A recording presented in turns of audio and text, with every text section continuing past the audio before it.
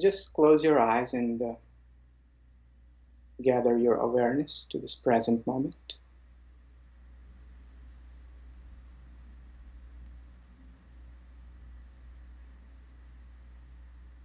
And simply rest in the awareness of this present moment as I recite the beautiful mantra.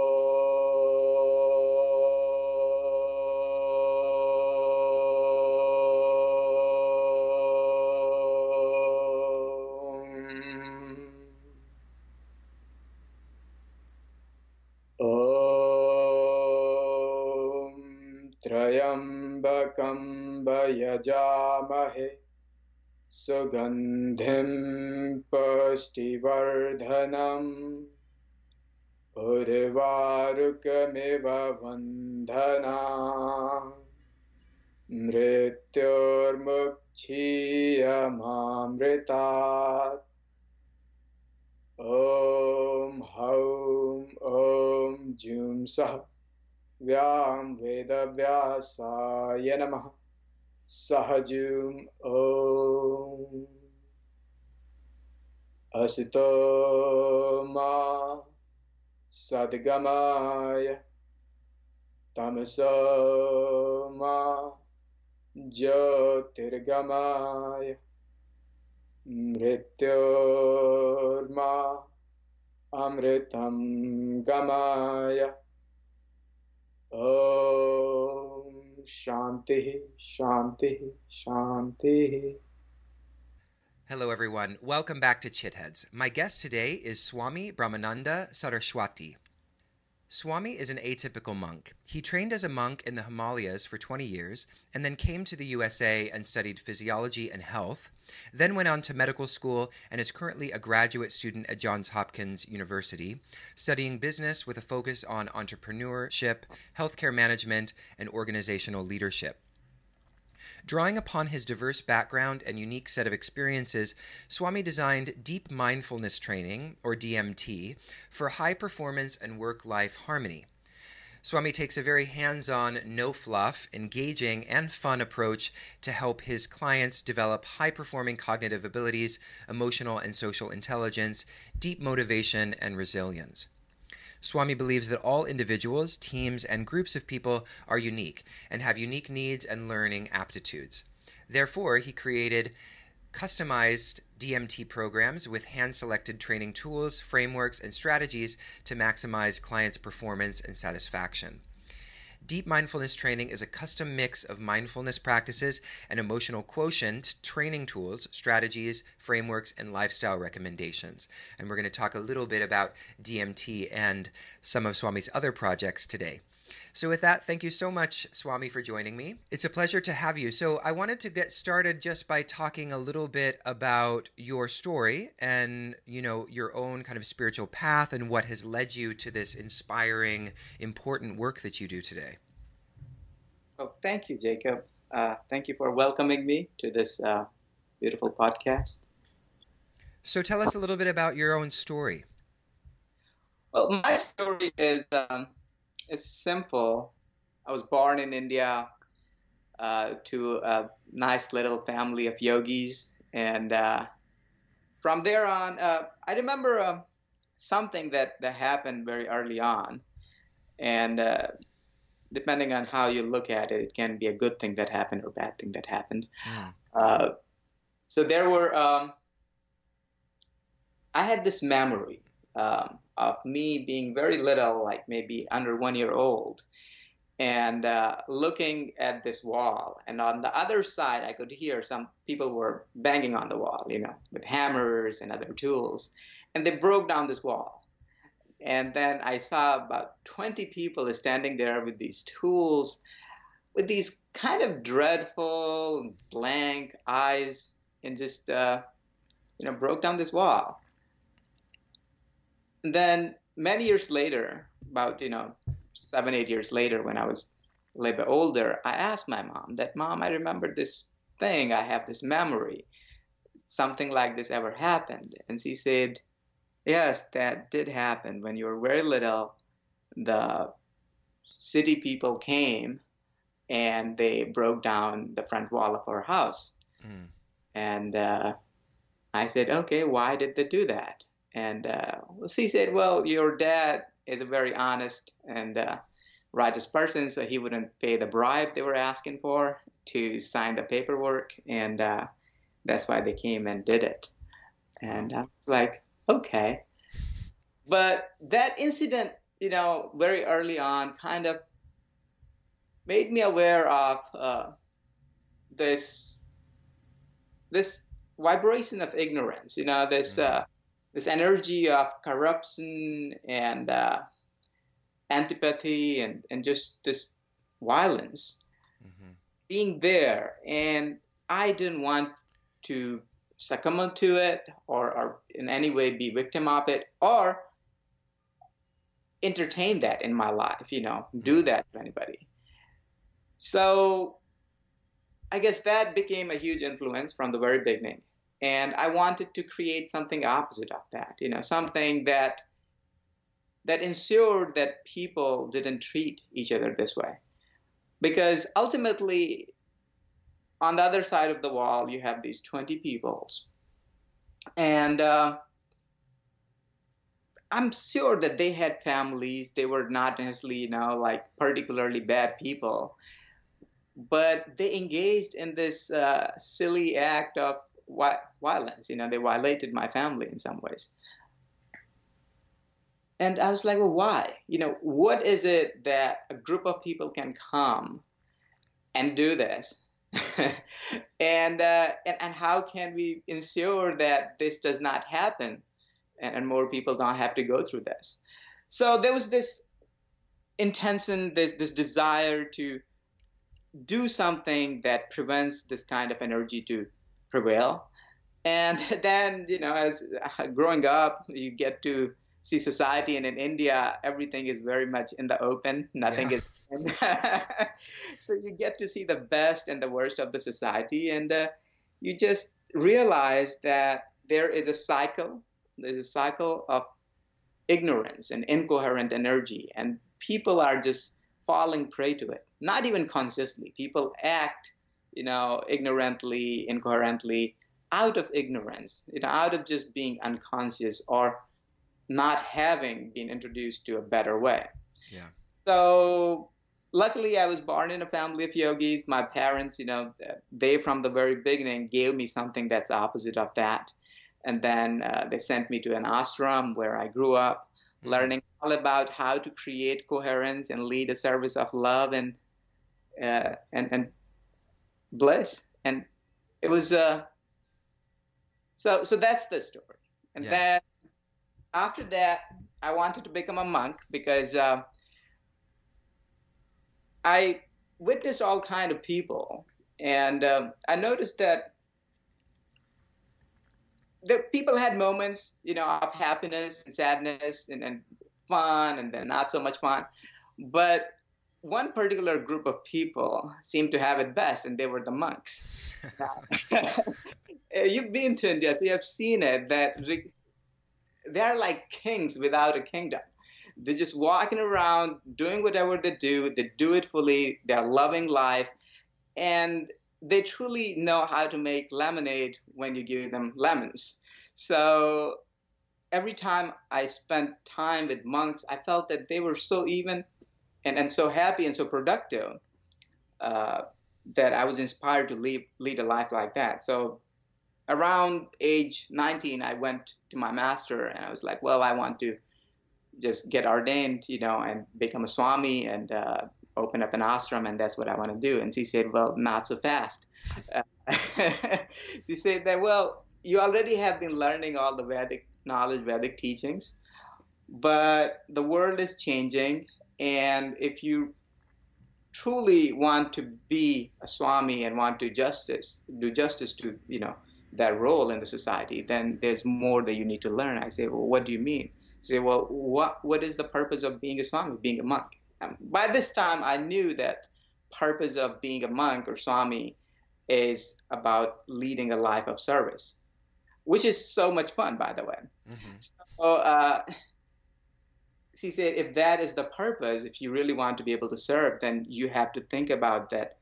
Are you good enough servant of humanity, or are there competencies that you still need to develop?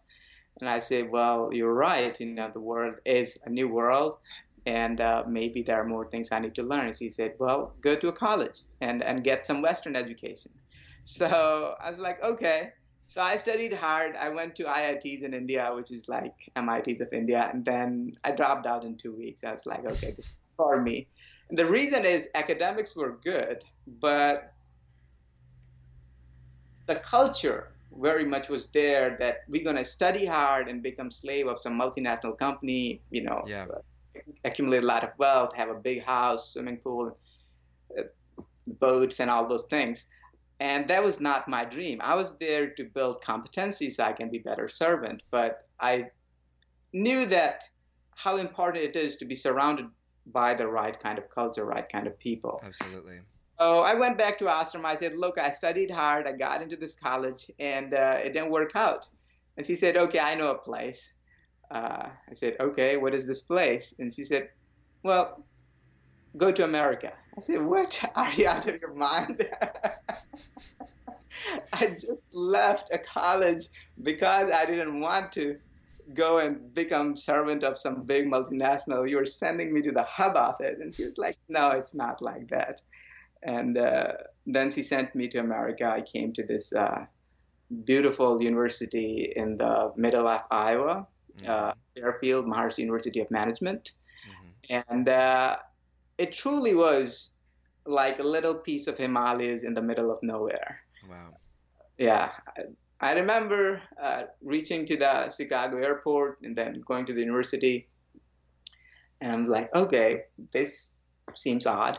But then in the morning you wake up and there are these huge domes and you have like thousands of people just walking in the morning to sit down and meditate together. And you can feel that vibration, that energy. So this is a college in Iowa yeah, that has thousands of people meditating? Yes. So there are thousands of people meditating. It was a university started by Maharishi Mahesh Yogi. It's called Maharishi University of Management. Oh. And they had a beautiful program in computer science. I came as a computer science student, and then I switched to pre-med. So I studied physiology and health because that was more intriguing to me.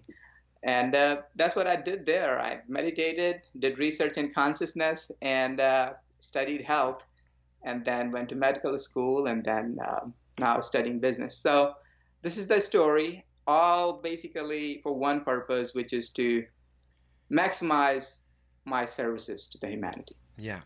So that's fascinating, and I can't believe I've never heard of this school that you went to, and I'm going to start telling everybody about it because more people need to do that. Go to college and meditate all day. That sounds amazing. So now I want to talk a little bit about, so you've been doing these incredible programs. I mentioned in your bio that you've started this deep mindfulness training, which we had a laugh before the interview started that's the same acronym as DMT, which is a psychedelic. So I think that's great that we have a non-psychedelic form of DMT, and as you said, probably more potent. And then you also have the Swami Yoga Club, and so I just wanted you to talk a little bit about these for a moment. What is, what's the essence of deep mindfulness training? We'll start with that. What is the essence of deep mindfulness training? Well, so deep mindfulness training is a mindfulness-based management program or training that I have designed for the people who really want to make a change in society, want to save the society through their entrepreneurial or other endeavors in life. Right. And being in business school, especially at Johns Hopkins, where most of the people are A-type, it's interesting to see. Sometimes situations get heated up. People are feeling this high amount of pressure to be productive. And all that pressure and all this focus to complete the projects actually leads to less than what is possible. Mm-hmm. I see a lot of entrepreneurs, a lot of very intelligent, bright people fail or not do their best, not accomplish, what they're capable of, because they don't have the tools that they really need to succeed. I mean, they have the technical, a lot of time is spent on building analytical and technical skills, but you need more than that to succeed, to be able to create something beautiful, something powerful. And in my monkhood and my training as a monk, I realized that I have received that training, and that's something that's very essential. Almost everybody should have it. And there are three elements, to high performance. First is your cognitive abilities. To be able to perform and succeed and make a big change the right way, you need to have a strong nervous system, a highly capable nervous system. And your analytical abilities and technical abilities are just a fraction of that equation. You need to be able to focus, you need to be able to stay calm and cool, and you need to have that mental clarity, you need to have that mental flexibility. So how do you develop that? It's very easy, especially for high achievers, to get siloed in and get ultra focused just on the technical and analytical side of the brain's and the nervous system's abilities and not develop the other parts. So the first dimension is helping people develop more deeper cognitive abilities. And there are some tools out there, like some meditation apps and meditation services. But in my experience, people are unique. And especially when they are working in different fields, they have different needs. And the one-size-fits-all theory doesn't work. Right. And that's why even in spiritual traditions, you can see that ultimately the basic idea of meditation, mindfulness techniques is the same, but they devise so many different tools and techniques because they realized that there were so many different kind of people that were coming to become monks, and they had different needs. So that's the first area we address. We give the people tools and techniques to develop those higher cognitive abilities, basically how to become resilient and overcome all kind of stress and anxiety, being able to stay focused for long times, being able to stay mentally clear and flexible. So that part. Then there is second aspect of high performance, and that is about your heart and emotion. And we are animals, just like other animals on the planet, and we are social animals. And anytime we have a social situation, we experience emotions. Now, how good you are at understanding those emotions, regulating those emotions, moving those emotions, is going to basically define and determine that how successful you are going to be in whatever it is that you're trying to create and do. And if you look at the people who have been very successful in all different fields, you will find that they have been exceptionally emotionally intelligent.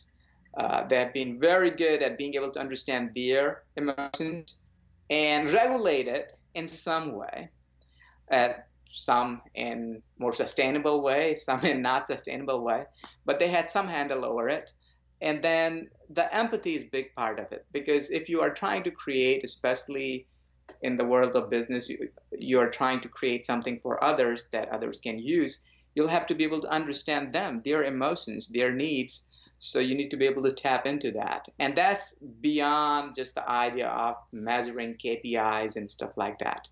So based on my training as a monk and training in the field of physiology and health, I have designed certain frameworks and tools that we customize for teams or the people's needs, and we help them with that. I'll give you a little insight here in the EQ part. So there is Buddha talked about the lotus of the heart, and there are 6 petals to this lotus. And it's interesting, and let me draw it for you. So Uh, I'm very much a pen and paper guy. So We'll have to explain this to the people who are listening because most people will just hear this on audio. So we'll explain what we're seeing. Yeah. yeah, yeah, absolutely. So I'll explain it as I'm drawing it for them. So let's Okay, say perfect. a little center of the lotus, and maybe our listeners can grab a pen and paper and they can start drawing it with us. Yeah, that'd be great. So we draw a circle, and then let's draw a petal. So, well, actually, let's just draw all six. So you draw six petals, basically.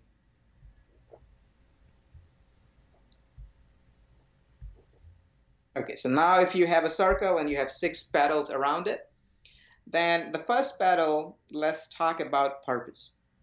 Purpose. Mm-hmm. So there are emotions related to that drive, that purpose, that dharma, the idea. What is dharma? And there are a lot of terms for it. There's a lot of explanations. But as I say, I try to take a very concrete, non-fluffy approach to life and my teachings. What I have understood about dharma, that it's about purpose. It's about the force of evolution that's deeply driving you from within. Mm-hmm. Like you were talking before this interview, what is driving us. Mm-hmm. And reasons can come along the way, stories can unfold, but I think beyond all that, we are already born with some innate deep calling that's unique to us. Yeah. And that dharma, that force, that purpose is important. And there are emotions related to that that show up. And how much those emotions align with your reality around you is directly going to impact how successful you're going to be. Because if you are in an environment where emotions related to your drive, your personal purpose doesn't match to that of the cohort around you, mm-hmm. you're going to waste a lot of time and energy just resolving that conflict, fighting that battle, rather than actually following up on it. So that's first one. But let's go a little bit down. So, from purpose, let's go a little bit down to next petal. And that is the petal of sleep. Mm. Yeah. Very important. So the idea of sleep in the Vedic philosophy is a little bit deeper than what we understand in terms of sleep, right? Right. So there is sleep as just the act of being tired and just going to sleep, and then you just close your eyes and wake up. But the idea of sleep in Vedas and in the monk traditions are that there is a build-up process to it, which is you build up tiredness. Mm. You lose potency as you go through your day. Just think about your phone batteries. They lose charge as you use them. Yeah. So over time, so the sleep cycle is actually building up when you are living. The more and more you perform on your purpose, on your drive, the mental, physical resources are going to be used up, and you're going to create this energetic debt.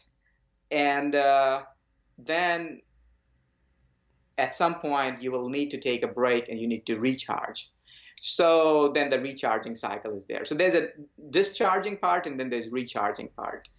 And that is the sleep cycle. So now there are tools and techniques, that you learn as a monk that can make the cycle very efficient so that throughout the day you can be on your purpose, you can be performing at very peak levels without losing too much energy, so that at night you need very little time to just recharge, and then next day you are ready again. So that's the part, and there are emotions related to it. So again, we are talking about emotional energy. So think about all kind of emotions that you experience when you are tired. There are different, and you can create actually problems if there's too much debt in your relationships. Yeah. Work because you're just out of it. Yeah. I've experienced that for sure. Yeah, you take an overnight flight, you are not properly charged up, and then you meet some important people, and then you say things that you shouldn't have said, you do things that you shouldn't have done, and then when you have rested and you are thinking back, you're like, what did I do, right? Yeah, exactly. So there's that. But then there is something more. So let's go to the next petal. The next petal is about anger. Mm. So petal of anger is interesting. It's this is a dimension of our heart, and regardless how enlightened or unenlightened you are, and you are going to feel this energy. This energy is there in you. This is a dimension. This is a facet of your heart. Now, when you get enlightened, you are able to work with this energy and use it constructively, do things constructively. But if you are not enlightened, if you don't have the right tools, then this can get compounded. If you are more tired, this can get in the way of you achieving your purpose. And you can just get caught up into this storm created by emotions related to anger energy. Mm-hmm. So there are, tools and techniques you learn, very hands-on stuff that can help you manage and actually not just suppress or get rid of anger, because that's not the kind of teachings, at least I stand for. I feel like all dimensions of the heart energy should be explored, and there are some divine purposes to them. So, but you have to know how to work with. Yeah. So there is that. But then if you move from anger petal to next petal, then there is the petal of, you want to guess it? It's the petal of violence. Violent. Okay, we're just getting deeper and more intense here. Yeah. Yes. So then there's the petal of violence, and this is something that I'll talk more about when we go in the Yogi Code. But violence is also part of our nature. Mm. There are, intentional or unintentional actions that we engage in where we are hurting, we are destroying something. And what to do with it, how to manage those emotions, those tendencies, that's a big thing. And I've noticed that a lot of high performers, high achievers, their heart gets so out of whack that this violence petal really blooms and end up hurting themselves a lot, end up hurting others a lot. And no matter how good of a person you are, but if you're not mindfully managing your emotions, and you don't have the right tools and techniques to work with the emotional intelligence aspect of your life, then these things are going to pop up. And if they're not managed and regulated, they are going to destroy you, destroy what you're creating, and hurt other people. Yeah. So there's that, but we'll talk more about how to manage this later. Just a thought on that. I really like this because, I think anger and violence are a couple of those things that people like to just kind of disavow and repress, or it's like, oh, no, that's not me. I'm a good person. I don't have those. And what I like about what you're saying is that essentially, by not acknowledging that as a part of human nature, and cultivating the skills to manage it, you're actually letting it run free and blossom in a way that it wouldn't otherwise. Yes, exactly right. And that's why it's important. But you bring up something important, which is this attitude of denial. Yeah. Or the attitude of just giving a blind eye to these important aspects of our human nature. I've been to a lot of spiritual settings, and what really annoys me is some things about the neo-spiritual movements is, I at some point I want to tell them that get real, It's not all hunky-dory kind of stuff in life. There are going to be situations where you are going to feel angry, and maybe sometimes you are supposed to feel angry, otherwise maybe you have no empathy. Because think about it, if there's some injustice going on in the society and you don't feel that that dimension of your heart is opening up, something is wrong with you. Yeah. If a child is being hurt, let's say, by a big company's product, and you don't feel anger towards it, I don't think that you are anywhere near enlightenment. So yeah. Maybe that's a really important message. Yeah. How you act on it is different. Of course, an enlightened person wouldn't just break out into violence. Well, understand that energy and take that energy and do something constructive with it. But Exactly. acknowledging it is important. So Yeah. Yeah. Thank you for saying that. Yeah. there is anger and violence, but let's move on from there. So I will show it to you, even though our audiences cannot see it. See, I started at here, Mm-hmm. and then you kind of go down. So this, we were taking a downward turn, but now we are about to start coming up. So we'll start seeing more upward moving Okay. energies. Yes. Okay. Let's go for it. So the next thing is play. Uh, so there are, as human beings, we have emotions related to playfulness and fun, and it's important. One thing that I think has hurt the corporate communities and the entrepreneurs and high performers and other people too is when there's too much of suppression of this playful energy. Mm-hmm. I think we would have achieved the kind of technical innovation we are achieving now, maybe a few decades back, if it was not so much this black tie and formal and monolithic culture. Yeah. I think the millennials are changing it. There is more acceptance, there's more fun in the workplace. And because of that, there is this greater mental and emotional agility, and we are finding all kind of unique technologies and innovative things popping up. So play has a huge role, and it also helps you kind of delegate and regulate other energies that we just talked about so far. So there's that, but then how to integrate it? We can talk about all these concepts, but how to integrate it in your work environment, in your relationships, in your personal life. And that is something that we do at DMT by working with person and customizing that aspect with people. Beautiful. Yep. So do we have any other, we had playfulness, and then do we have any other petals? Yeah, so we only have gone so far 1, 2, 3, 4, 5. And there are 6, right? 6 petals? Well, there are actually 8 petals. Oh, 8 petals, okay. Yeah. So and just so everybody knows who's listening, when we started the flower, we start on the petal that's at about 3 o'clock, and then we're moving in a clockwise direction as we go through these other petals, just to kind of give you orientation. Yes, so that's exactly right. So we're starting from 3 and going clockwise. We'll go all the way back to 3. So there are 3 more petals left here. We have covered so far 5. There are 8 total. So the next idea is letting go. This is an important aspect. So there are energies related to this aspect of letting go.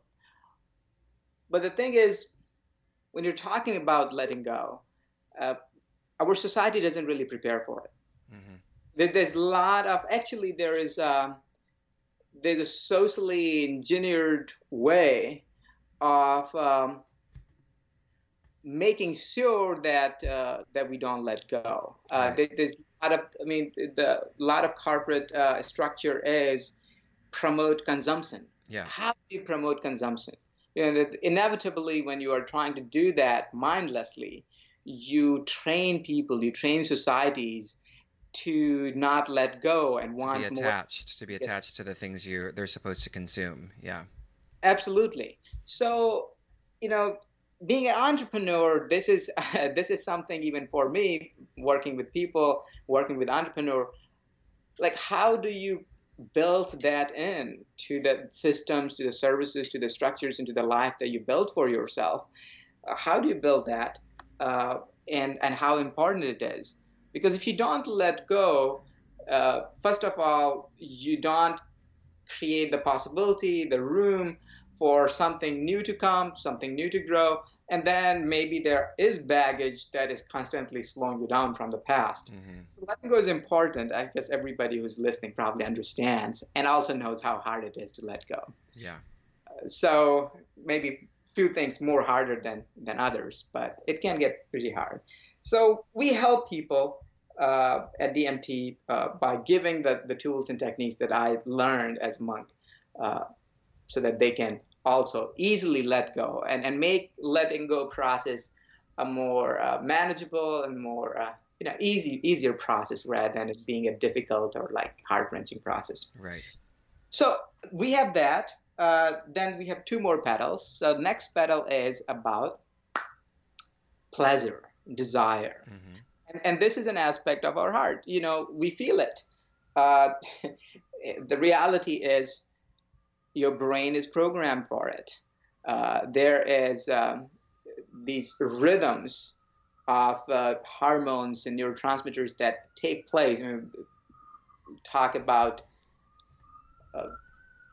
glands like pituitary glands, let's say, there are a specific time, specific chemicals released that make you want to do things and experience certain things. And one grief I have with the spiritual traditions, some of the traditions and orthodoxy is this dimension that really has not been accepted and explored a lot, which is funny to me because what I'm talking about is what Buddha was talking about. And he, if you read deeply enough and learn with the real traditional masters, these are topics that are openly discussed and you are encouraged to explore and develop a more enlightened, mindful relationship with these dimensions of life.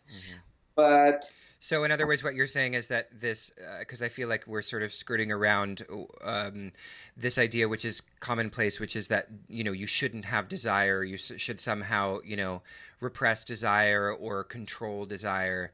And you're talking about a much more kind of seemingly open-minded, but a kind of an exploratory relationship with something that is quite natural, rather than something that is seen to be kind of evil and not conducive to the spiritual life. Yes, exploratory and mindful and constructive. You can use the cycles of desire and emotions related to it to create actually something beautiful for yourself and others. I'll give you a simple example. Let's say a desire around food. We all feel desires around food. Yeah, we do. To some degrees. Now, if you just mindless, well, there are two approaches I've seen majority of people take. Either they suppress it and they just force themselves to eat things that they don't really appreciate, that don't really enjoy, but because somebody told them this is the right thing to do, this is the good thing to eat, they do that. Yeah. Or there are other group of people who just mindlessly jump into it, and whatever they feel like eating, they just eat that, and they just enjoy it. And I think both can be very harmful. But there is a third and much better way, which is go explore. If you feel like having something, eating something, don't just go ahead and jump and eat it. First, just pay attention to that desire. Be mindful of what it is that you are actually feeling. And sometimes, maybe not in the beginning, but if you do enough practice and with enough time, you'll actually start to realize that you're misunderstanding your own desires. Maybe when you wanted to eat that chocolate cake, what you really wanted is maybe a little bit of water. Yeah. Maybe when you were wanting to eat that piece of chocolate cake, what you really needed was more iron, maybe more protein, maybe more nourishment. Maybe you needed a hug. So, but Swami, you're not telling me that I can't have my chocolate cake, are you? Because I'm going to need that cake. Have your chocolate cake, absolutely. I actually want to encourage you. I want to encourage you. If we can do a little exercise. If you feel like really having chocolate cake, buy it. Buy the best kind. And then, sit down with it. Before you just devour it, at least think about what are the things going on inside you? What are you feeling? Then when you're eating it, pay more attention to it. Yeah. Over time, you'll realize that this process takes time, may sound even a little bit, exuberant and not as monastic. But over time, the things that you really don't need fall off, and things that you really, really need, you start to understand. Yeah. And then the cycle of desire becomes pratyahara. So there's big misunderstanding in the yoga world about pratyahara. Pratyahara usually is understood as suppression of senses. But prati means towards, and ahara means feeding.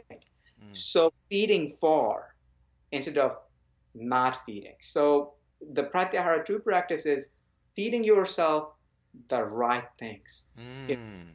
To create the coherence, to create the vibrance, to create the harmony, to create the vibrance potency in you. So when you look at yogis and you see them that, oh, they don't eat certain things, well, because there's only little room. You don't put garbage in your stomach. Yeah. They want to just only put the things that they really need.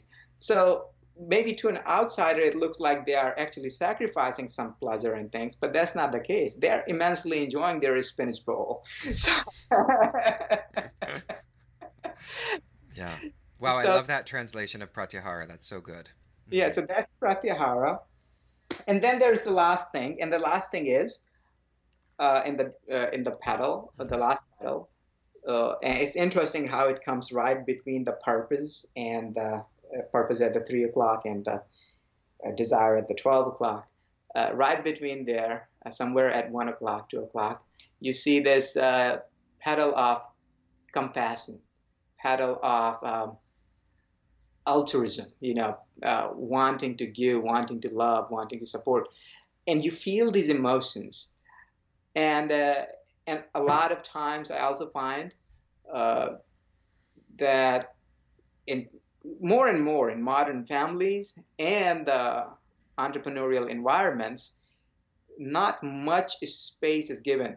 And the part of it is that it's talked about, as a dressing on the cake or like a feather on the cap kind of situation, Mhm. but it is not integrated as bottom line. Yeah. Yeah, so when it's not part of the bottom line, then you start to see a society which you start to see very dry, and that's why there's this uh, disenchantment from the general public or the younger generation towards these big monolithic corporations, because somewhere in that culture, that energy of empathy, that energy of altruism, that energy of compassion was not directly integrated to their bottom line goals. Yeah. Same thing in the families, you see so many broken relationships, broken hearts, broken families, because there's not proper space given to understand this aspect of your heart. So we work, and we work with the teams, we work with entrepreneurs, we work with individuals, and we help them. We give them the tools to cultivate and understand this aspect of their energy. Mm. So these are 8 petals, and it all comes back to the purpose. So it's a cycle, and you basically go through all of it, and you come back to the purpose, and you come back to the purpose. You come back to Dharma, the Dhamma, Mm. and then that becomes your beat. You Yeah. you always come back to your Dharma, and then everything aligns.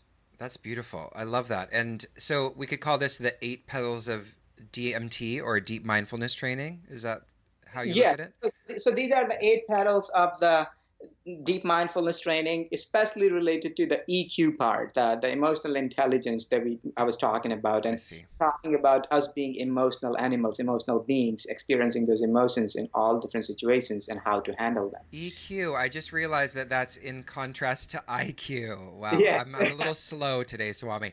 That's amazing and so important because I think you're absolutely right. It's we have this focus on an intellectual IQ, and really, I feel like so much of what you said, it keeps coming back to is this idea that emotional skills have to be cultivated. They have to be we have to provide space for exercising them, otherwise they become petrified essentially, or they're like a muscle that doesn't ever get used essentially.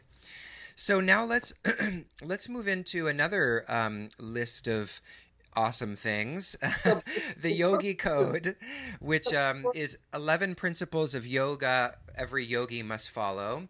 So do you want to talk about the Yogi Code generally, and sort of how you have developed it? Obviously, it's not completely new. Some of it comes from the yoga tradition, or perhaps all of it does. But how did you develop these 11 principles? absolutely, Jacob. So before we move on to Yogi Code, I just want to hit on the last part of the DMT, Oh, yes, please. which is the deep drive. Hmm. So there's deep mind. We talked about mind. We talked about deep heart and the 8 petals of the heart. And now uh, this third aspect, and which is the motivation. Mm. If you don't have a deeper motivation, if you're only driven by these superficial things, then you are headed for a crisis. Yeah. And a lot of A-type people do that. They are just driven by these superficial projects. They need to complete one project, then another project, then another project. And there comes a time when they have done enough of those projects, and they're like, well, what am I doing at all? Yeah. What is driving? So it's good to prepare from the beginning. And so the deep motivation aspect of the training deals with helping people, removing the self-limiting beliefs, cultivating that deep motivation that is more aligned with the values that, that are more true to their nature. They might not even know what values are actually they are embodying. Yeah. So we help them understand, explore those values. And then there's third aspect, and that is energy. If you're just tired, if you don't feel like getting up, if you feel groggy, then your motivation is going to be down, your performance is going to be down. So in that aspect, we also work with people looking at their physical lifestyle, and we try to craft something custom that will help them stay energetic and vibrant throughout their day and throughout their life cycle. So that's the motivation part, and that together makes the DMT, the Deep Mindfulness Training. Wow. Excellent. So then how does the DMT then connect to the Yogi Code? Is there some overlap, or how do we look at sort of what the, what the thrust is of DMT versus, or the 8 petals that we were talking about versus the Yogi Code? So basically, as you can see that, part of my life story is I trained 20 years as a monk in Himalayas. Yeah. Other than, going to the school, studying the physiology and health, studying the business. But I guess schools years are, less compared to number of time or years I spent as a monk. And the idea of DMT is basically a distilled down set of knowledge and trainings and framework that I learned as a monk, as a yogi. Basically, Jacob, not everybody wants to become a full-on monk. They want to achieve this high performance. They have these goals in their life, and they are doing something worthwhile. And they just want to sharpen up their competencies, their IQ, EQ, and motivation competencies. And not just want to, in my observation, every entrepreneur needs this. So the DMT part is really designed minus all the fluff and all the exuberance of spirituality, and it's just bare bones of utility tools from the yogic and monkic traditions combined with the modern science that we give out to performers and entrepreneurs and driven people to improve their performance and make their social impact. The Yogi Code is more like source code of all this. The mother of everything that I have to offer. And as I told you that my original training is as a monk for 20 years. Yep. And I was lucky in many ways. I mean, think about it, even though I was born to a very humble family with just family of yogis, my biggest resource was this beautiful mother and father that I had, and then sisters and brothers. And the goal of life as a unit or as a family, their goal was to create coherence, to live yoga every day. So the profit maximization as a family was not the goal. The goal was bliss maximization, positivity maximization. The days started not with these lists of to-do things, but with prayers and chants, and the food was not so much about how good it can taste, but it was how sattvic it can be. And then the work and service was more about, of my family, it was not about how much we can take from society, but it was how much we can contribute. So, as a family, we played a very important role in our village. My grandfather, my father, they were the gurus, the teachers of their community. And basically, a lot of their day was just spent counseling and then just giving help and direction to the young people and older people in the community so that the community can be more coherent. And so that's what they did. We had enough land, so the sources of income was like we had enough land that gave us enough food, and then there was enough maybe food produce left that could be sold that brought up enough income to pay for college and clothing and stuff. But that was it. But that was enough. That was more than enough. I find myself, I think I couldn't have asked for a better family to be born in, Yeah. because they motivated me to and taught me from the very beginning that there are much higher things that as a human being you can experience and achieve and engage in, rather than chasing some arbitrary material object. Yeah. So uh, I learned from them, but then I connected with the Sankaracharya tradition, because that's the tradition that we follow, Hmm. and I got to meet all these monks and masters. In the beginning, as a child, I spent a lot of time in the ashrams in central India, and the central India is this beautiful place. Lord Ram lived there for 12 years, and we have this little mountain. It's called the Kamadgiri Mountains, Chitrakoot, and every new moon, hundreds of thousands of people came to this Hmm. place from all the villages around. Wow. And they will come, and these are not, people with free time and free resources. These are busy people with very limited time, limited resources. They have crops waiting, they have, other things going on. They, they literally are squeezing out every penny and every minute they can to make this trip. But hundreds of thousands of people from about thousands of villages around will come and just take a circle around and say their prayers and meditate and go back. And it was not based on that, oh, this is a magical mountain, it will make their life better or worse. It was really a matter of connecting with the higher dimensions, higher power, and just being part of that experience. Yeah. So that's where I spent a lot of childhood and learning from the monks and masters and my grandfather and father. And then at some point I moved to Himalayas, and in the ashram there at Sankaracharya ashram, I got to have these amazing masters, Mahasiddhas. Some of the teachers, you don't even get to meet unless unless they say yes, you can meet, Yeah. which is beautiful, because I've been to many schools. I mean, for example, Hopkins, they only accept 11% people. So like, they're saying no to maybe 90, the 89% or 88% people. But these masters, they have 0% acceptance rate. You can have like maybe 10,000 people come search for them and never see them. Wow. So I was lucky, call it the karma from past, or the blessings of the family, that I got to spend time with all these masters and got to learn very deeply all different aspects of Vedas. Mm.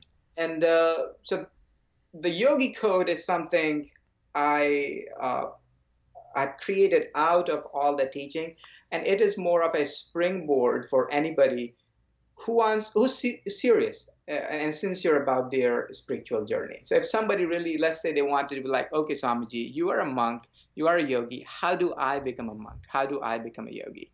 Now I know that I had access to all these masters. I was there. I was born there. But what about a person, let's say, born in Iowa or New York, and they are like, well, they have this true calling. They want to become this yogi in the true means, Yeah. then this question of how do I start? Do I start by, starting singing mantras and started joining, these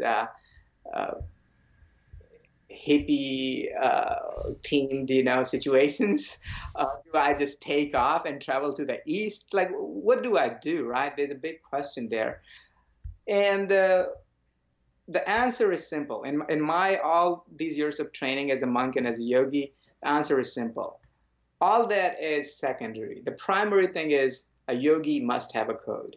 You must follow a certain set of values.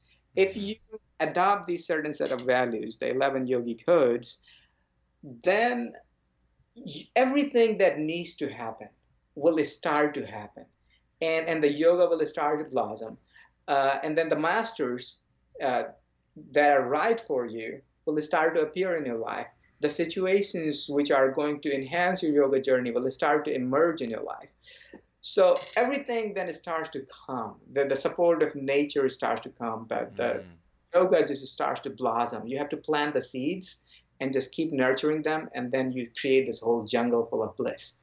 So the Yogi Code is a springboard for a person who wants to take that journey. And it's really come to that realization that you were talking about in the beginning, that there's nothing higher to do than this. Yeah. Okay, wow, that's a great introduction to the Yogi Code. So now let's sort of unpack them a little bit and go through them one by one, because we'll assume that there are some people listening to this podcast who do want to go on this deeper yogic journey. I would say probably the majority of them do in one form or another. So the first principle is Hatha Yoga Anushasanam. So do you want to talk about that? Yeah, so the first principle is first principle, and it is the very first Yoga Sutra, which is Hatha Yoga Anusasanam. It's highly overlooked. It's like skip to number 2. Yeah. Yeah, it's the message in the plain sight that completely ignored. And the thing is, if you don't understand this first principle, all your readings, everything else, I'm not saying that you're not going to get some utility, but you might as well not have read it, because it's not leading you to that high place. Yeah. So the commitment to this first principle is important. The Hatha Yoga Anusasana means now begins the Anusasana of yoga. Anusasana is what? Is the governance of yoga, the discipline of yoga. But discipline not in the sense of you trying, discipline in the sense of governing a structure like you have governments. So basically you are saying now begins the rule of yoga. And you're saying now, like in this moment. So you're not talking about that in future, I will start allowing yoga to become ruling energy, ruling principle in my life. You're saying now, in this moment, yoga, the coherence, the principle of integration to create bliss will become ruling principle, number one principle in my life. And if you commit to that first principle, you can close all the books and you're fine. Mm-hmm. Because think about it, Jacob. Like if you say that I, Jacob, from today on, gonna allow the idea of yoga, the intelligence of yoga to rule all my actions and all dimensions of my life, do you need anything else? Mm-mm. Because then you are an intelligent being. You are divine human that you are, and every human being is capable of knowing what is coherent, what is not. Yeah. And then if you start with this intention, then your understanding of what is more coherent start to deepen, and over time you'll figure out. And that's the beautiful thing about yogic traditions. You have met, I'm sure you have met, and I have met a lot of masters from around the world who have never received any formal training. Yeah. But somehow they have come to understand this first principle, that all my actions, all my efforts, all my dimensions of life are going to be ruled with the intention of creating yoga, creating coherence, creating integration that leads to bliss and harmony. Mm-hmm. And they are doing that, and out of that, everything else and beautiful knowledge and work is created. So that's the first principle. And somebody asked me, well, what makes a person yogi? A yoga certification from Yoga Alliance doesn't make you a yogi. Nope. Getting initiated by any master also doesn't make you a yogi. Being a high priest or low priest doesn't make you a yogi. Being a famous person who can do bendy stuff doesn't make you a yogi. What makes you a yogi is, are you committed to this first principle? If you have chosen this first principle, you can be in coma and you are the greatest yogi. Yeah. But if you have not committed to this, then you can be anybody. And in my eyes, from what I have learned from my masters, I would not consider that person a yogi. Yeah. So good that's point. The first principle. Yeah. So then the second one, which blossoms out of that, is compassion. Yes. So what are your thoughts on compassion as the second principle? Well, compassion is a prerequisite for you to be able to act on this commitment. There are a lot of other principles that are in it, but unless you have compassion, you will miss the point. Mm. If you are not compassionate, if you're not kind, you'll miss the point. And I've encountered many young even old, driven people who have given their life to the path of yoga were very bitter in their approach. Yeah. There's no consideration for the fine feelings and emotions and of other living beings. In that case, how can there be any progress? If God is true, if these higher beings, higher energies are true, in their right mind, why would they let you elevate to anything higher in life if you're not compassionate? Because if you're not compassionate and you gain power, especially spiritual power, that means that can be dangerous for nature, that can be dangerous for this existence. Mm-hmm. So you need to be compassionate. And if you're compassionate, then all other things will come easily. So it's prerequisite. You need to be compassionate. Mm. But, and I like in the notes that I have for this, the compassion is something that you remark on is how a lot of people consider themselves compassionate. Because I think anybody out there is probably like, oh yeah, I'm compassionate, because we're sort of trained to think that's sort of what you have to be. So what's the difference between, what is the difference between someone who might think they're compassionate, but actually practicing compassion, and how does one take the steps to kind of start to cultivate more compassionate action in their life? Yes. So the term for compassion is karuna. Mm-hmm. And karuna is a matter of that being able to connect, being able to feel that oneness. The ka means taking your potency, all your energy that is there, and making it focused. Mm. And then ra is the idea of the threefold abilities you have to manipulate, which is basically you can create something, you can sustain something, you can destroy something. And then ra is the point that you direct to. So the compassion is basically, in a very technical sense, this action, this activity of taking your totality, focusing it, and then intelligently choosing these three areas, whether to dissolve something, whether to create something, whether to sustain a reality that matters for point A, point B, person A, person B, living being A, living being B. And you want to do that in a way that creates a more blissful reality, more mudita for that person, more mudita for you. So that is compassion. That's a really beautiful way to put it. So now our third principle is courage. Yes. So what about courage? Well, you need courage. So these are two qualifications you need. First, you need commitment, and these are the two compassion and courage. Mm-hmm. If think about Gandhi, think about Martin Luther King. What are the defining factors there? These are two great yogis, that a common person can understand about. First, you have to have that empathy, that calling to contribute positively to people, to the environment that you're part of. But the second, you need courage, because you can have that, but sometimes that requires standing up to a challenge. It can come in form of authority. It can come in form of just the sheer amount of effort you need to put in. Mother Teresa, think about her, how much effort she had to put in to, help. And a lot of times, you will be judged in the process. You'll be laughed in the process. You will be, told that these are pipe dreams. These are moonshots. But in order to sustain the process, the action of yoga, you will need to be courageous, and you'll need all kind of courage, because all kind of challenges will come. Just because you are yogi, you don't get a special treatment. So yeah, I think that's an important one, and fear, which is sort of the counterpart to this, or what you're sort of seeking to conquer through your courage, is something that is kind of rampant in so many different ways, and so I appreciate that as being one of these principles, because I don't think courage is often included in some of the kind of outlines of yogic values, at least the ones that I've seen. I'm thinking the 8 limbs and stuff like that. So courage is a great one.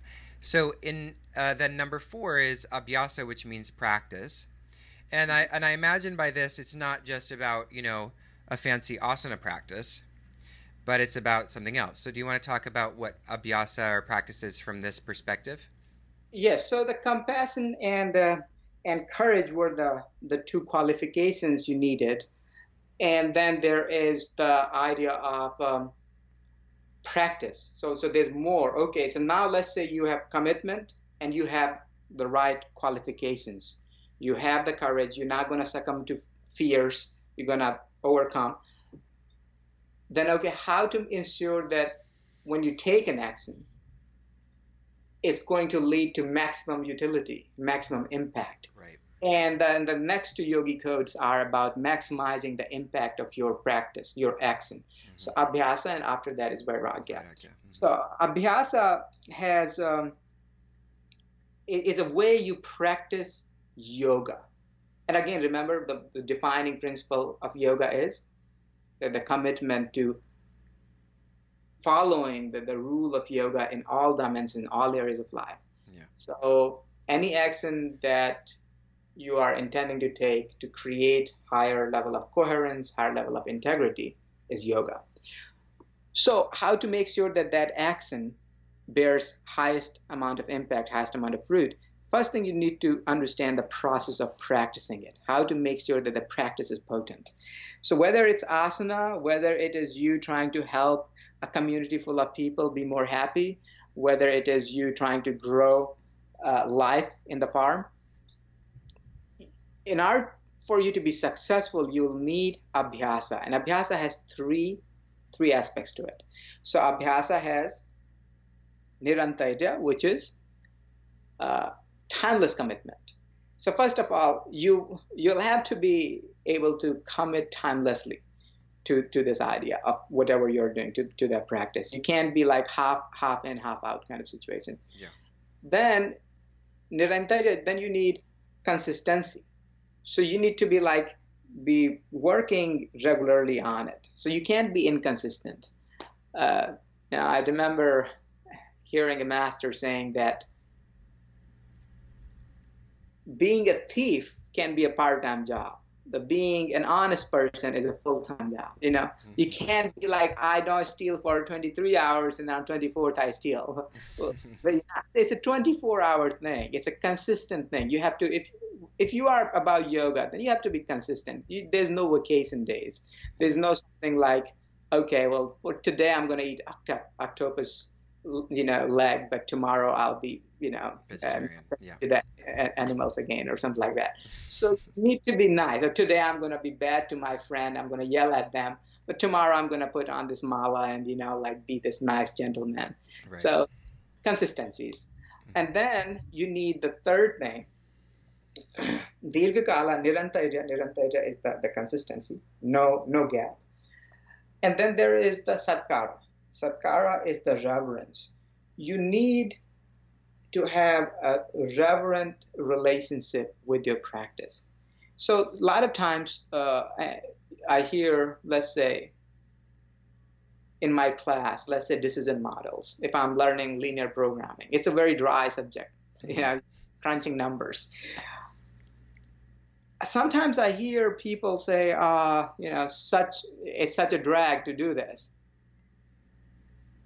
But having that attitude doesn't help. Attitude has to be, it's such a blessing. You have to you have to assign a divine identity to that action. And then you have to do it as an act of worship. So you have to have that active reverence towards all the actions. Yeah. It's better not to take an action, but if you're going to take an action, have that reverence towards it. So sometimes I become this odd person in a classroom where I'm like, no, I'm really enjoying it. And everybody's like, what a freak. Yeah, exactly. Yeah. You have to be limited of that. So you need to have that reverence towards your practice. If you don't have that, it's going to be hard. Yeah, yeah. So that's abhyasa. Mm-hmm. Those are the 3 steps that you need to put in when you're doing your practice or actions. Excellent. And then this is connected to vairagya, which is sort of often translated as non-attachment or dispassion. Uh-huh. So how is that related to Abhyasa? Because you sort of posited them together. Yes. So those are the two aspects to make your practice more successful. So the first is the quality of action itself, which is the abhyasa. Then there's the quality of attitude that you take when you're acting. And that has to be the attitude of vairagya. Vairagya has been highly misunderstood, just like many other aspects. Mm-hmm. And usually people think about it as indifference, Yeah. dispassion. Yeah. That's not the meaning. It's so the objective is dispassion, but it is subject to three variables. So the three variables will be uh, Maitri, Karuna, Mudita. So when you are doing your practice, you have to be indifferent to all kind of pulls and pushes in order to ensure that these three variables are maximized. In your action, friendliness, in your action, compassion, and through your actions, greater reality, greater utility for you and the environment is ensured. Mm-hmm. And to ensure that, all the other interests, have to be put secondary.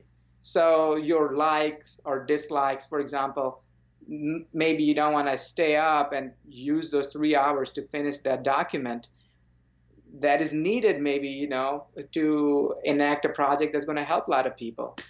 But in that moment, you have to put aside that personal discomfort and stay up, maybe take the red eye and do that work so that it can help maybe another 1,000 people in front of you. So the maitri, the karuna, the friendliness, the compassion, and the greater good comes first. Mm-hmm. And you have, in order to ensure that, and in order to ensure the coherence, you have to be indifferent for personal likes and dislikes, personal comfort and discomfort. I So see. that's the idea. So it's detachment as a way of actually being, because like you're saying, it's often misunderstood that it means sort of like you're detached from life, but really it's sort of detached from your expectations, not attached to certain expectations, likes and dislikes, so that you can be more available or more connected in these three Yeah, different and facets. you are detached to any nuisance that can get in the way Yeah. of maximizing coherence. Right. So that, but a lot of the misunderstood part is that a lot of people uh, use this as a cop out where they're like, I don't care, Mm-hmm. now Yeah. kind of situation, and then they start to become delinquent in their responsibilities towards their families, towards the society, and that's highly misunderstood aspect of it. Right. Right. Yeah. Okay. Thanks for that clarification. So now Danam, or charity, as number 6. Yeah. So number 6, Dhanam, number 7, Yajna, and number 8, Tapas. Those three are the three values Okay. of a yogi. So basically, when you become a yogi, when you become a monk, what does it mean? What does it really mean? I mean, we talked about it means commitment, but what does it really mean? What are the activities? What is your job? What is your description like? What is motivating you? So there are three things that should be constantly motivating a yogi or a monk. And the only three things. The first is yajna, which means being a productive part of the ecosystem that you are part of. Mm-hmm. So you need to ensure that you are capable, whatever level of capacity you have to put that capacity to serve in the service of the ecosystem you're part of. Yeah. So do something productive, do something that is contributing to the ecosystem you are surviving in. And you will see this example as this concept of seva happening in all the spiritual traditions. Christian monks, Buddhist monks, Vedic monks, they were spending a lot of time doing tapas, but they were and being secluded and doing their practices. but they all took time to serve their immediate environment. They did something. They planted trees. They went helped out with the villagers. Whatever it is, they did something valuable. So you have to engage in some productive work.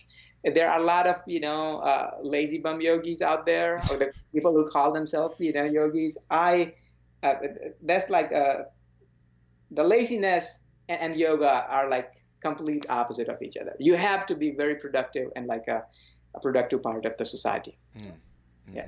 So that's the first value. Okay. Then so that's the yajna I'm talking about.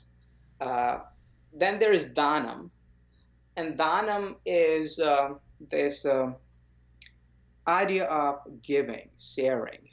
So as a result of your work, whatever level work you do in life, you're always going to have some returns. Nature is very generous, and it's constantly giving you, and you accumulate wealth. Physical, material, intellectual wealth is generated just by the process of being a conscious being. Yeah. And as a yogi, you must consciously not let it accumulate. You must set systems, processes, and enact actions that constantly maximizing your sharing ability. So you want to share, you want to give.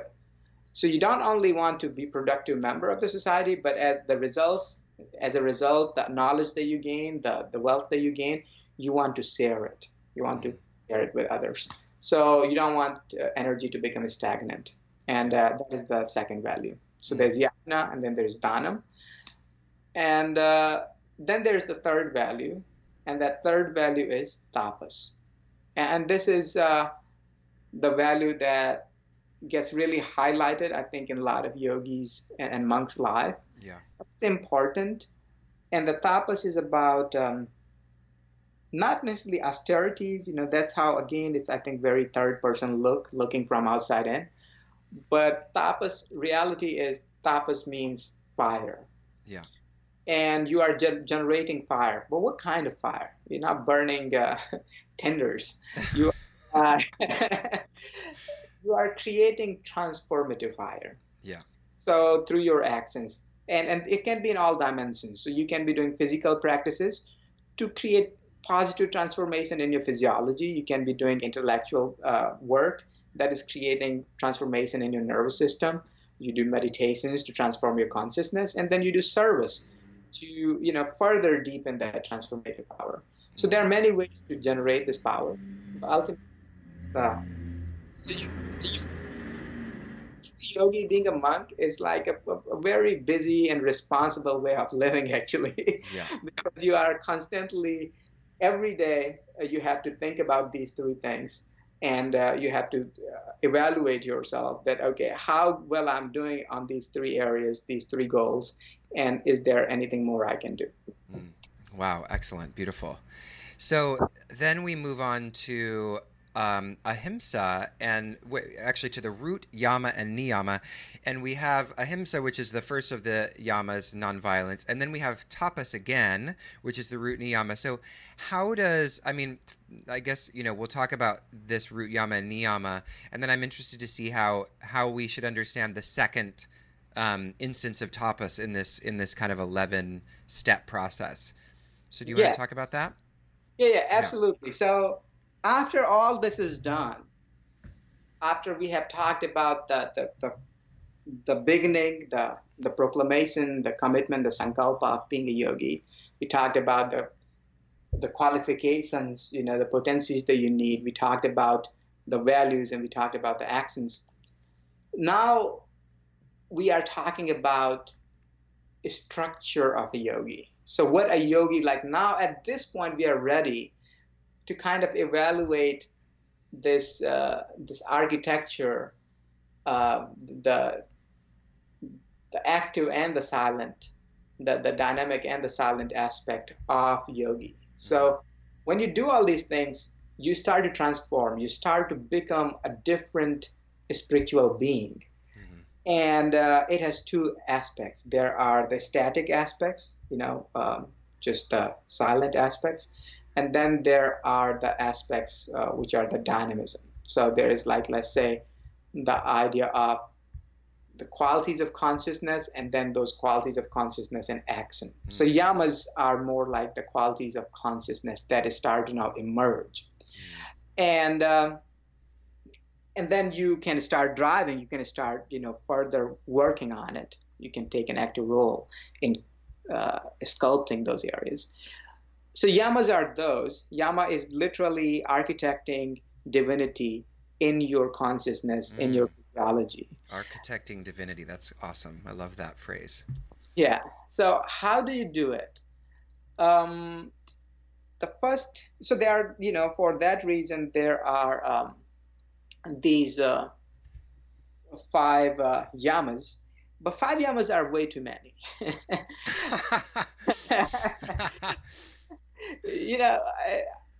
I like to simplify things, and everything else will happen if you just pick the root. Yeah. Maharishi used to say, water the root, enjoy the fruit.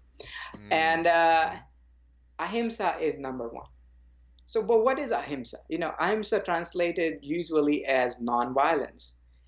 But that's like such a negative way to define it. It's like you're defining it as an absence of violence. Right. Defining it through violence, like that's okay. If I was to define you as Jacob is not a bad guy, right? If I said that.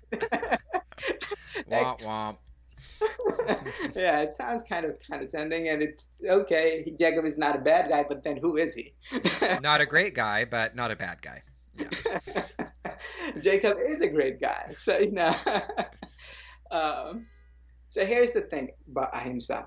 The Sanskrit is a beautiful language, and it has 3, so every alphabet has a meaning behind it.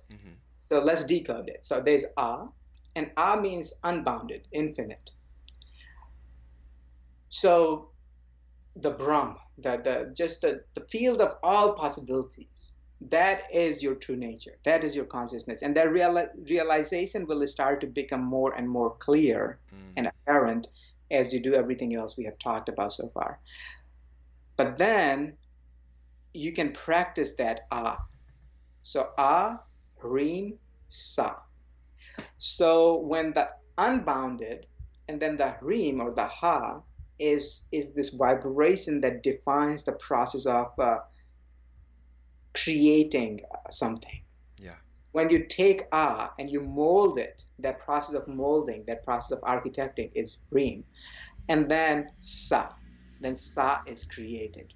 Sa is you, your individual identity, your individual chitheads. Yeah. So your individual fabric of consciousness, which is made by the substance of unified field, the unbounded field of consciousness. When in its purest form, you take the substance of unified field, or field of unbounded consciousness, and then you mold it to build your personality, to build your individual self. That is ahimsa. So it is a process of embodying unboundedness. So that's the non-violence. That's ahimsa.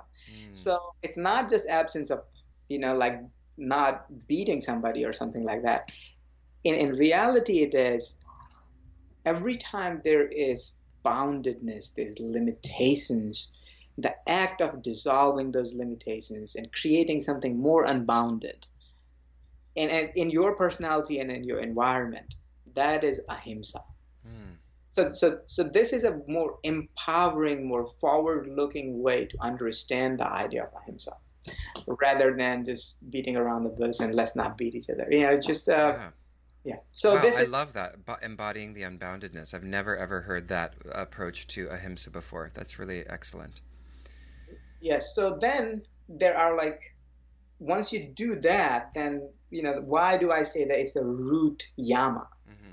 Because there are 4 other yamas, right? Yeah. There's So how does doing ahimsa will lead you to become more truthful? Well, it's obvious, right? If you start to embody more unboundedness in your individuality, and then so you see the ahimsa. We ended as sa. Now in satya you pick up from sa. So you're individual, and then ta and ya. Ta means the surface, Sa means you, Ta means the surface, and Ya is the expressive.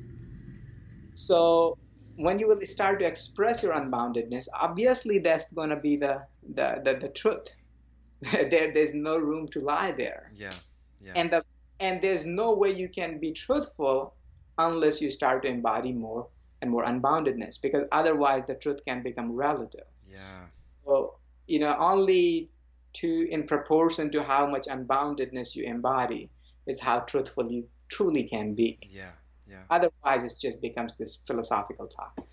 So, and then from the Satya, you talk about Asteya, which is like, again, we ended at and then you start at and Asteya. And then, that start to manifest around you as this very honest, very clean transaction, very clean way of working with each other. So Asteya basically means not stealing. Yeah. Again, I like to look at it more positively, which is like being more honest, being more clean. And then the Asteya leads to Brahmacharya, which is, basically the life of Bra, again, means unbounded. And that kind of, so the first three steps lay down a foundation for a lifestyle of Brahman, of unboundedness. And then that is what leads to aparigraha, because when you create a culture of unboundedness, then people don't want to hold on to their little things. They actually want to share. Then there's more flow. So if you, since I've worked a lot with business people, I'll tell you, if you create a culture of unboundedness, suddenly people are more willing to share their intellectual properties, exactly, their abilities. But if there was no unboundedness, there's deceit instead of truth. There's a lot of coveting, and there's just definitely not a culture of unboundedness. So this is how you do it. So you don't have to think about all these other things. You just have to think about ahimsa, just one part, that how can I become more unbounded? And do little things. And that's how you start to practice this. Wow, I really appreciate that kind of that sort of the way you develop that sequence from the beginning of the yamas. I've never heard them unpacked in that way. It's really kind of illuminating on so many levels to think about them in that as a kind of sequence that sort of just kind of blossoms out of ahimsa. So you say that this is such the same thing is true of tapas. Is that correct? Is similar kind of evolution out of tapas when we look at the niyamas? Yes, so the tapas is true, and actually, the reality is the saucha is the first niyama. But yeah. I have, if you study a lot of quantitative sciences, you learn how to adjust it for the immediate environment. Mm-hmm. So you start with constraints and understanding the current environment. I realized that maybe in Satyuga, maybe in the time when people had unbounded amount of fire in them, unbounded amount of energy, then you will start with saucha, which is the act of purification. But the reality is a lot of people in Kali Yuga, in current age, lack enough energy. Literally the energy is scarce. So my suggestion is to start with tapas. Start by building the transformative power. Don't worry so much about being pure being from the very beginning. Just think about, throwing yourself in the processes, in the courses, in the actions and situations where you can gain more and more this transformative power. And then that will ultimately lead to purity, because once you heat something up, the impurity starts to melt away. And then that can lead to, santosa, which is the idea of, being more content, because obviously the irritants are gone, the impurities are gone. So what happens when the irritants are gone out of a system? It's more calm, it's more santosa. So santosa doesn't mean that being satisfied with whatever limited you have. It really means having less irritable state of consciousness. Yes. So then everything else comes. Then the swadhyaya comes, which is about when there is more light, more energy, you start to feel more, be more mindful, which is the study of the self, swadhyaya. And then once you have done all that, then truly you start to feel the energy of God, and this divine energy, and you can have a pranic connection, Iswara Pranadhanani. So that's how the niyamas, and those are more active dimensions. So remember, I talked yamas more as like constructs of consciousness. These are more like processes of consciousness. I see. And one I recommend for the current, social and structure in the social landscape we are in is tapas. That throw yourself out there to gather up more fire. Yeah. Whichever way that you can do. All right, excellent. So now we're on to our last principle, which is no niyamagraha. Yes. So this is the last, and this is not least, it's very important. So I've been to way too many monasteries by this point, and schools and businesses and households. I've actually spent a lot of time living with different families. I travel a lot. Yeah. And I found that people develop these stupid traditions. That's the way I can tell you. And it started with something positive, something good. There's a story that long time ago, there was a marriage happening in India, and the family had a cat. Now, the cat was just jumping in all the sweets and all this stuff and creating a lot of ruckus. So to ensure that the wedding goes all right, they took the cat and put her under like a big pot, basically covered her under that so that she doesn't run around. But then because it was marriage, everybody forgot about the cat, and like 2 days gone by and the cat is still under there, so suffocated and died. But oh no, I know it's a sad story, poor cat. But suddenly the marriage is over. Now the bride is coming back to the groom's house, and she's entering, and the mother-in-law realizes there is dead cat in the house. She's like, before she enters, let me take out this dead body. She takes that dead cat and walks out with it. And the bride sees that, dead cat is being taken out. Okay, cool. Maybe that's a family tradition that, every time a bride comes in, you sacrifice a cat. So she never asked, mother-in-law never talked about it. And then what happened over time is mother-in-law died. Started, yeah. There were new, children and new marriages. And this time they were like, we have to plan for a marriage party. Let's buy some cats. We need to sacrifice some cats. So you can see that how, something innocent, some action that just happens, it can turn into these stupid traditions. Yeah. And I've seen it all over the world, in all different cultures, Hinduism, Buddhism, Christianity, corporate cultures, family traditions, little stuff. And people get caught up into these samskaras, these processes that might have served a purpose long time ago, but do not serve a purpose. Or they might have served a purpose 2 weeks ago, but don't serve a purpose now. Yeah. So the yogis, there's a saying, at least, from the tradition I come, that there are no rules. There is one rule, and that's the first principle, and then there are no rules. Everything else is a guideline. So it's not like the 10 Commandments, then, basically. Yeah. Don't get caught up. I don't want to hurt anybody's feelings by saying that it's not like 10 Commandments, because I love all the religions and all religious people. I just want to tell people there that. I know what you mean. Yeah. So that's very diplomatic of you. Not just real that, because I've been friends with a lot of beautiful Christian families, and regardless of intellectual anomalies in theories and this and that, the community still does a lot of good. So does a lot of Vedic people. And there's always, you can always sit down and intellectually try to dissect. And you can say that, look, for logic, maybe you don't get A+, but but practice, a lot of these communities, they came together, they tried to do something good. So I have to look at that. But the no niyamagraha part is, don't blindly accept rules. Don't blindly bind yourself. Don't let rules get in the way of everything else that we talked about in the yoga cut. Yeah, yeah. I love that because it's sort of like after you've outlined all these principles, it's like, but don't get too attached to all these principles. There's just one that matters. Yeah.